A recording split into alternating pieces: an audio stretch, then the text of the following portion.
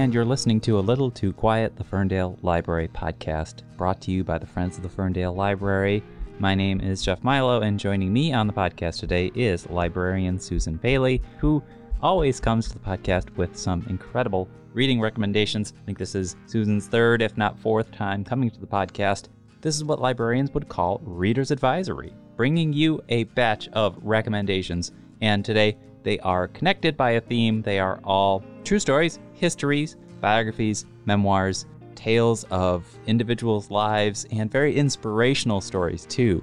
We start with The Doctor's Blackwell by Janice P. Nomura, and that is subtitled, How Two Pioneering Sisters Brought Medicine to Women and Women to Medicine. This is a story in the mid-1800s, story of the first two women doctors in American history. Very great book there. We go over to a contemporary memoir now, which is Megan Rapinoe, Olympic gold medalist and two-time Women's World Cup champion in soccer, telling her story about how she was not so much trained to be an athlete, but trained to be a human being by the positive influence of her parents, and just opening her mind to be a compassionate, full human being who was going to speak her mind against injustice if she saw it, and standing by those convictions. That book is called One Life by Megan Rapinoe. So Susan has read The Doctor's Blackwell. She's read One Life. She's also read another memoir called The Education of an Idealist, a memoir by Samantha Power. Power is a winner of the Pulitzer Prize, but also a journalist and cabinet member. This traces Power's distinctly American journey from immigrant to war correspondent to presidential cabinet official, serving as Barack Obama's human rights advisor, and then in 2013 becoming the youngest ever U.S. ambassador to the United Nations. So those are three amazing stories in our biography section right now, and we'll be talking to Susan Bailey, librarian here at the Ferndale Library, books you could pick up this summer.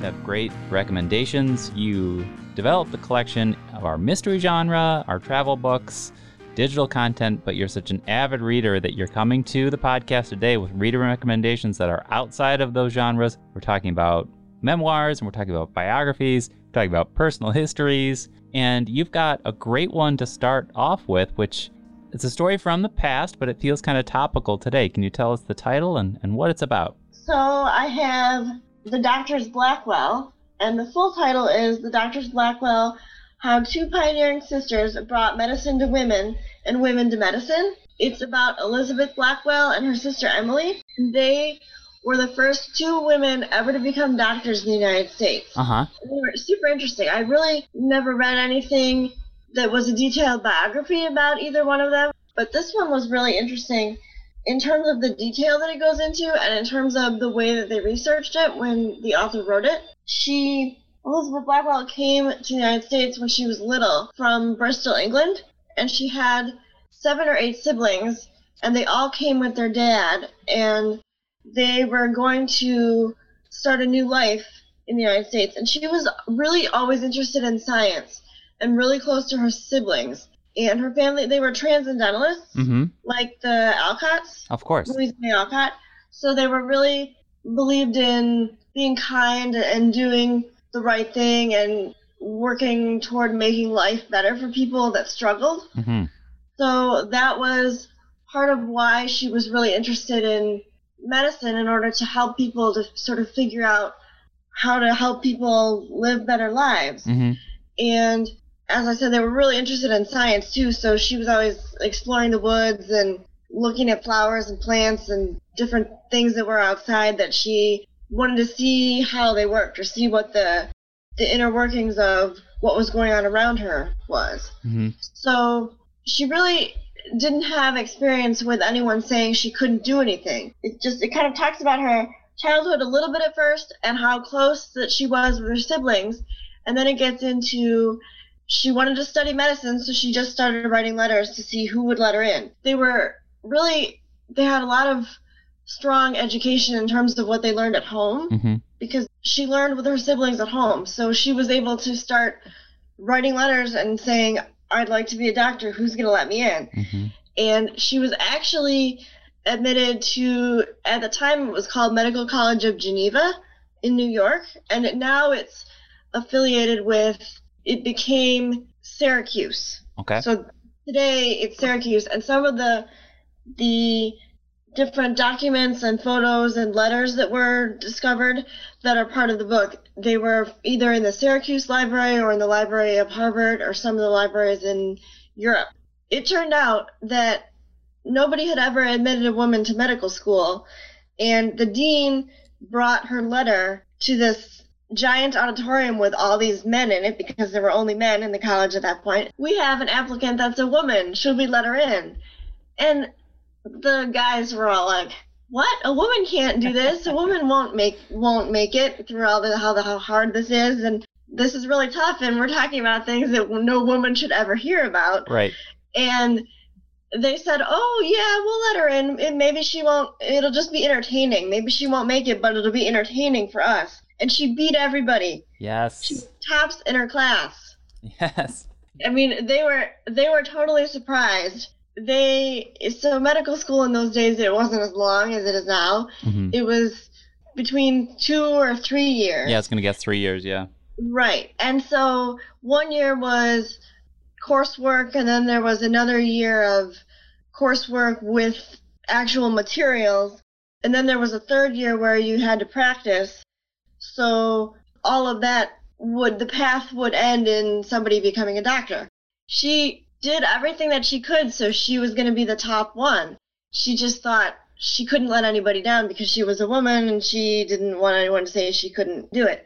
And the boys, I guess, were really rowdy. Mm-hmm. They were just raucous. They didn't pay attention all the time in class, and they stole bodies because they didn't have a lot of access to more than one body every so often when they had to do anatomy. And sometimes they would just steal one and take it around town, which is bizarre, but outrageous.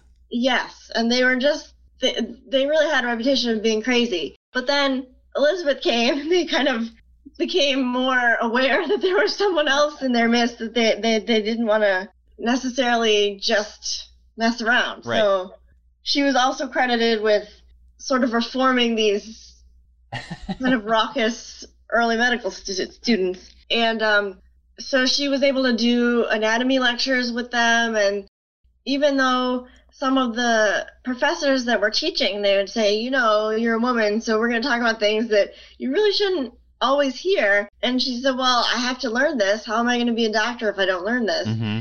So some of the writings that were used as research in the books were writings about how she felt when she was listening to things, or how she really had to be tough so that she would learn, but she wouldn't feel like she was missing out. That was really interesting. And then she ended up graduating with top honors. Like I said, she was the first woman, but she was also tops in the class. And then she was able to get different, like an intern, like what an internship or a residency would be today. She worked in New York, and then she worked also in Paris and in London. And in Paris, she worked at this huge hospital that was just for women and just for babies and children. Mm-hmm. It's called La Maternité. And she ended up becoming sick there because this was also in the day where there was no germ theory, so people didn't have an understanding of how pathogens spread. Obviously today we're focusing on, hand washing and being really clean and careful around other people while the virus is happening here. But back then they really didn't understand about germ theory or understand about hand washing, how sanitation and being clean contribute to disease or not disease. That was really interesting too, because they did all of this with a big piece of the puzzle missing, because people would be sick, but they wouldn't really understand why. Right. Because they didn't understand how germs and pathogens were part of why people were sick. A lot of what she learned in medical school, they thought that disease or illness or something that made you unhealthy was just sort of personality related. Like, one example was, this guy's always getting in fights at the pub, so he has fevers all the time because he's a hothead. Right. Like, it's just his personality. she worked with a lot of women that were very poor and didn't have a lot of access to good care at all. So by the time she became a doctor, she worked in New York, and it was a time when a lot of immigrants were coming from Ireland. Mm-hmm. So she saw all these immigrants that were coming on a boat and arriving in New York and not feeling well because of the close quarters on the ship and getting sick. And then she said, well, they're sad because they've left where they've come from. So that's what makes them more susceptible to being sick, which isn't true. We know now because sickness has to do with pathogens or with different conditions where you have disease that spreads. Sure. So when she was very sick in France, she had an eye infection because no one really had any protective gear when they were around women and children that were sick. So she ended up getting an eye infection, and they tried to treat her, and the treatments were really crazy. That was really interesting in the story, like things that we would just never do today because now we know. I mean, laudanum, they were giving her laudanum, which is opium and alcohol. Oh my gosh. Which is really, really a strong sedative. They were doing things like mustard plasters. They had figured out not to bleed people. Okay. They figured out that not to do that. But that was bad because it would weaken someone. But they were also using arsenic and using mercury. So she had this really terrible eye infection. They were painting her head with mercury and oh my God. Just giving her all kinds of medicine that it was just making her worse almost. And then she ended up, unfortunately, losing the eye. Mm-hmm. Because it was so infected that she ended up having a glass eye. But after she had that put in place of the regular eye, she was still able to practice. Mm-hmm. So not only did she learn all these things and work with a lot of women and children and people that were sort of the underbelly of society, she did it all with only one eye. Incredible. So her family was really, really close. They were almost so close that they excluded other people. They really didn't have very many friends outside of their siblings. And she never married, but she decided when she was it was after the eye injury, so she must have been in her early 30s at that point. So she decided she was going to go to an orphanage in New York City and just adopt a child as a companion. She wasn't married. She wasn't planning on getting married, but she just wanted someone to help her around the house. So she just went to the orphanage and adopted a child, and then took care of her. And as the child grew up, the child became her caregiver and traveled around with her. So when she was invited to speak in London, she was invited to speak in France about what she had learned as a doctor. And this little girl went everywhere with her, and she was like, yes, this is my companion. And, she's with me all the time. And then it turned out that they stayed together for their whole lives. And Elizabeth Blackwell died in Europe and is buried in Scotland. And then the little girl that she adopted, who by the time Elizabeth was much older, she was also much older. She's also buried with her. Aww. So it turned out that she needed a companion, and she really didn't feel like that she wanted to be married or attached to anyone other than she just needed a friend. So she just went to the orphanage and adopted a little girl. We have to remind folks that we are talking about these instances and where we're painting people's heads with mercury and we're picking up people from the orphanage just to help around the house. This is the 1840s, the 1850s, etc. Different era. Very fascinating story, too, because when you think about it, probably up until the 1840s, 1850s, the concept of anything regarding to OBGYN was probably relegated to something like a midwife, and you did not have women in an operating room or anywhere in the hospital. And this is such a great story because the infirmary they start it's for women or staffed entirely by women, so it's both.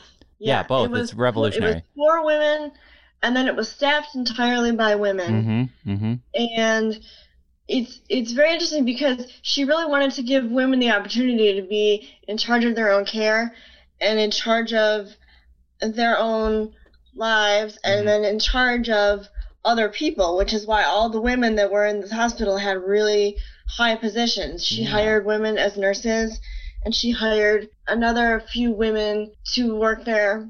And she was not. It was interesting because the book said she was really interested in letting women work and letting women be in charge of their own care, but she was not a suffragette.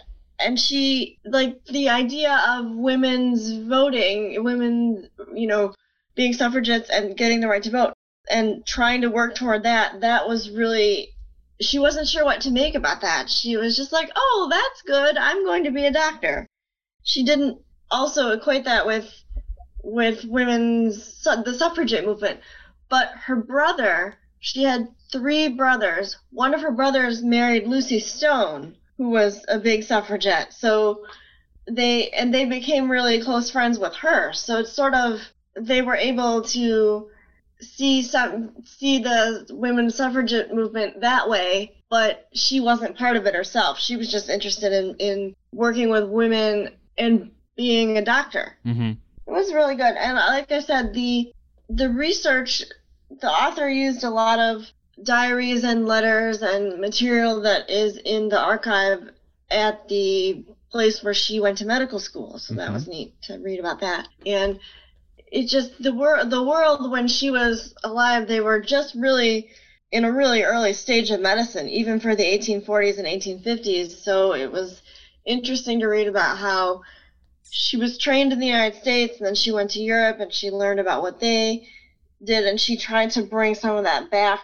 when she started her hospital. And the hospital that she started, it changed hands, and then they had a fire and they had to rebuild it. And the building where it was is now part of New York Presbyterian Hospital. Oh, cool. So the author was sort of able to preserve that, give you a picture of what it looked like back then and then where it is today and what she did. Excellent. Well, Susan, let's hear about another book. This is a biography of a contemporary living person, and it is intriguingly titled One Life. Who's this? What's the next book? It's Megan Rapinoe's memoir.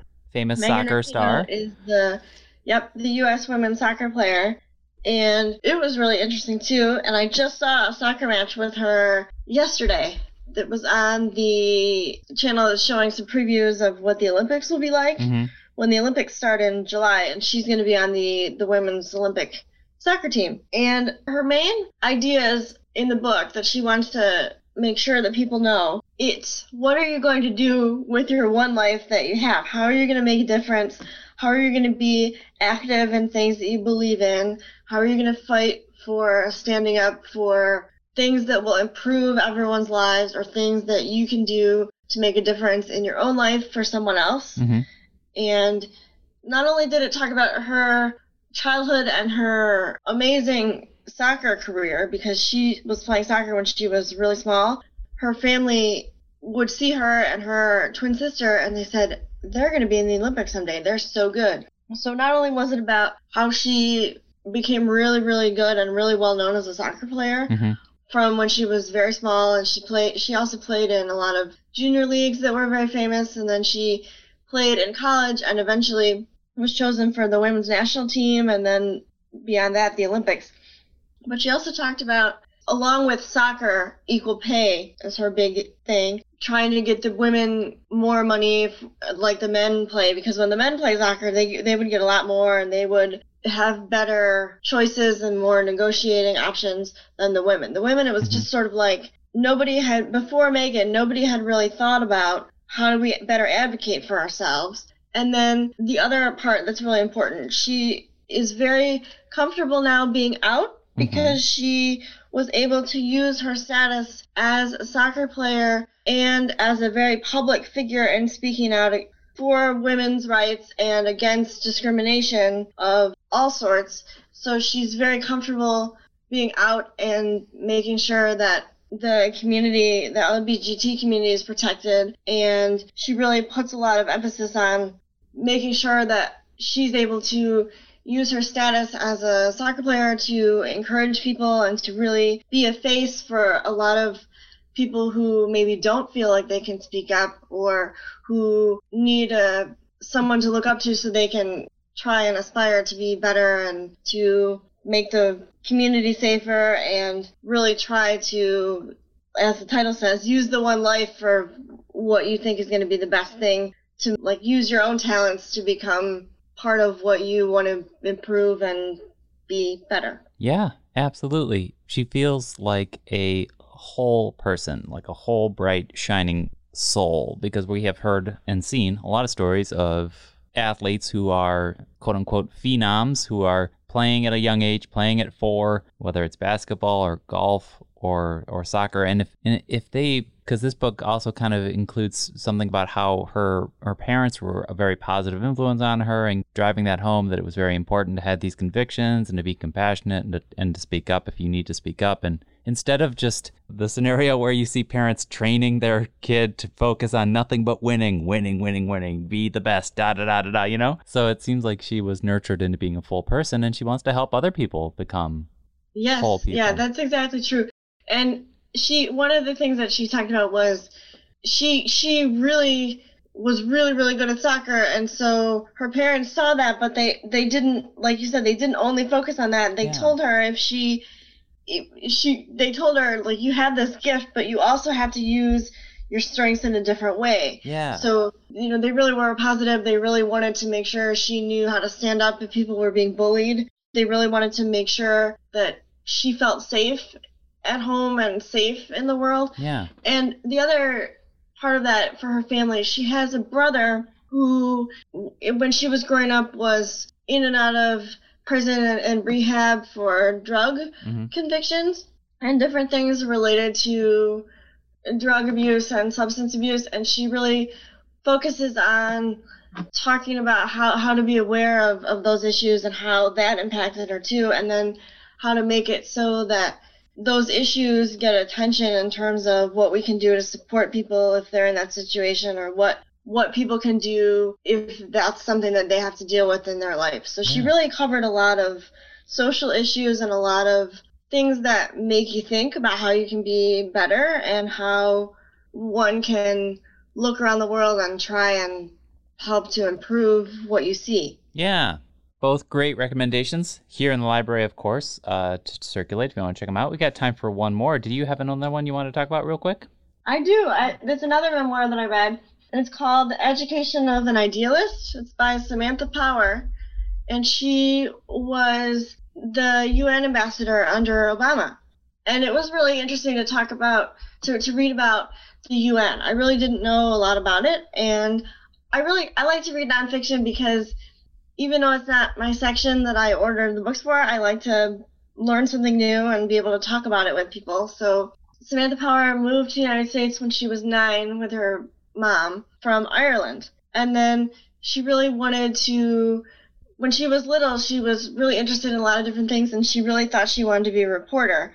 So she ended up, in her 20s, she was a reporter, and then she worked for various journalism organizations, and then eventually in Washington became the UN ambassador. And so reading about how the UN works with other countries and what we do to support other places as well as here at home, and there was a lot of focus on just cooperating with other people around the world and trying to use her talents that she had learned as a journalist to connect with people and to make sure that we're able to do things to help people get help they need around the world. And it was a lot about cooperation and a lot about looking around and seeing how you can help people, and also a lot about connecting with people. One of the things that I really liked, she wanted to meet every single other ambassador that works for the UN, and there are many people. Right. And so she had her secretary design this, like, because she had a big staff. She had her big staff design this plan of how she was going to go and meet every single ambassador. And she did. She met every single one in her time as ambassador and learned about where they came from and how they became the ambassador for their country and how they studied or what they wanted to do. And then she used that information to help design what she wanted to do. And over the time that she was ambassador, there was a lot of different things that they did and that she was part of. And one was a lot of different things culturally, but also things like helping with stopping the Ebola epidemic that happened in the early 2000s. Mm-hmm. And then that was interesting too, because reading about what they did for that and how they had to sort of go in and tell people, like suggest people like how to help stop that and things they could do, and then learning about today what we had to deal with over the past year with the pandemic, and sort of see how you need to cooperate so you can understand how to help people. And so that was a good read. Yeah, I have that number for you, by the way, in terms of ambassadors who are at the UN. It's 190, so it's not too easy of a task, but noble. This is, you said she's a journalist.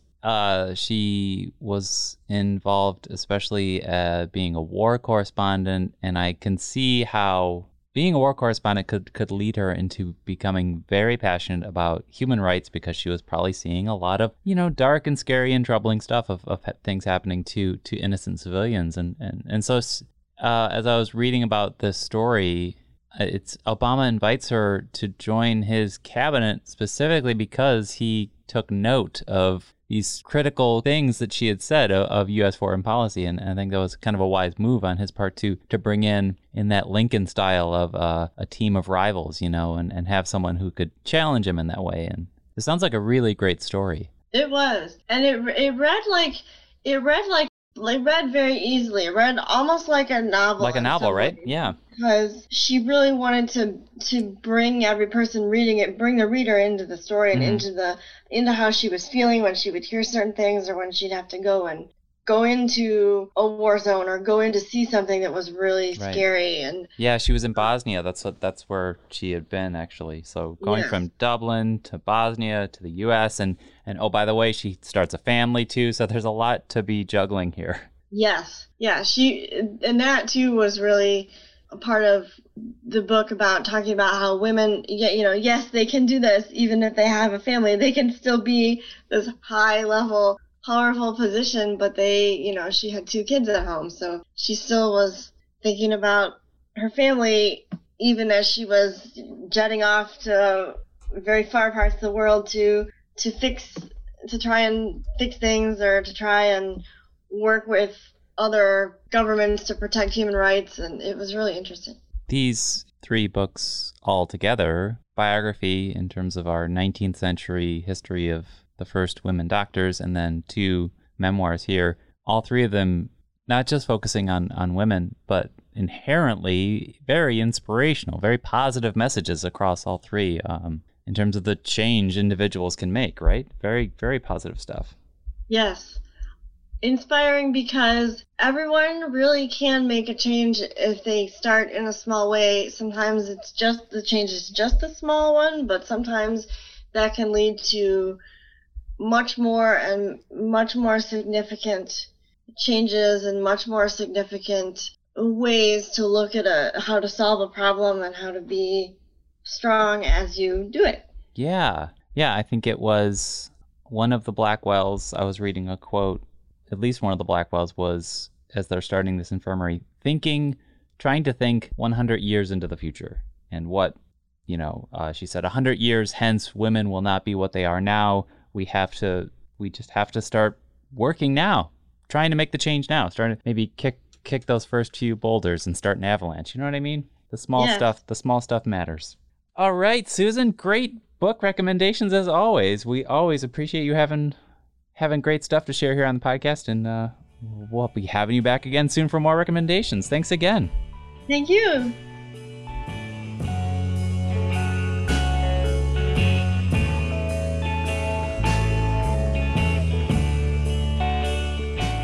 And that was Susan Bailey, librarian here at the Ferndale Library, talking about some of the books she's been reading over spring, which are great recommendations for you to pick up now here in the summertime. The Education of an Idealist, The Doctors, Blackwell, and One Life. So you have the story of the youngest ever U.S. ambassador to the United Nations and an advocate for human rights. You have the stories of the first women doctors here in the United States, and then you have that story of an amazing soccer player, Megan Rapinoe. So thank you again to Susan Paley for joining us on the podcast, which is called A Little Too Quiet. It is the Ferndale Library Podcast, and it is brought to you by the Friends of the Ferndale Library. My name is Jeff Milo, and the music that you hear coming in and out of this podcast each week is by local musician Chad Stocker. If you want to support this podcast, you can go to ferndalefriends.org. You could follow it, like it, leave a comment, tell a friend. We always like any help that you could give us to find more listeners out there. If you enjoyed this conversation, share it to social media. We always appreciate you listening. So tune in next week for more.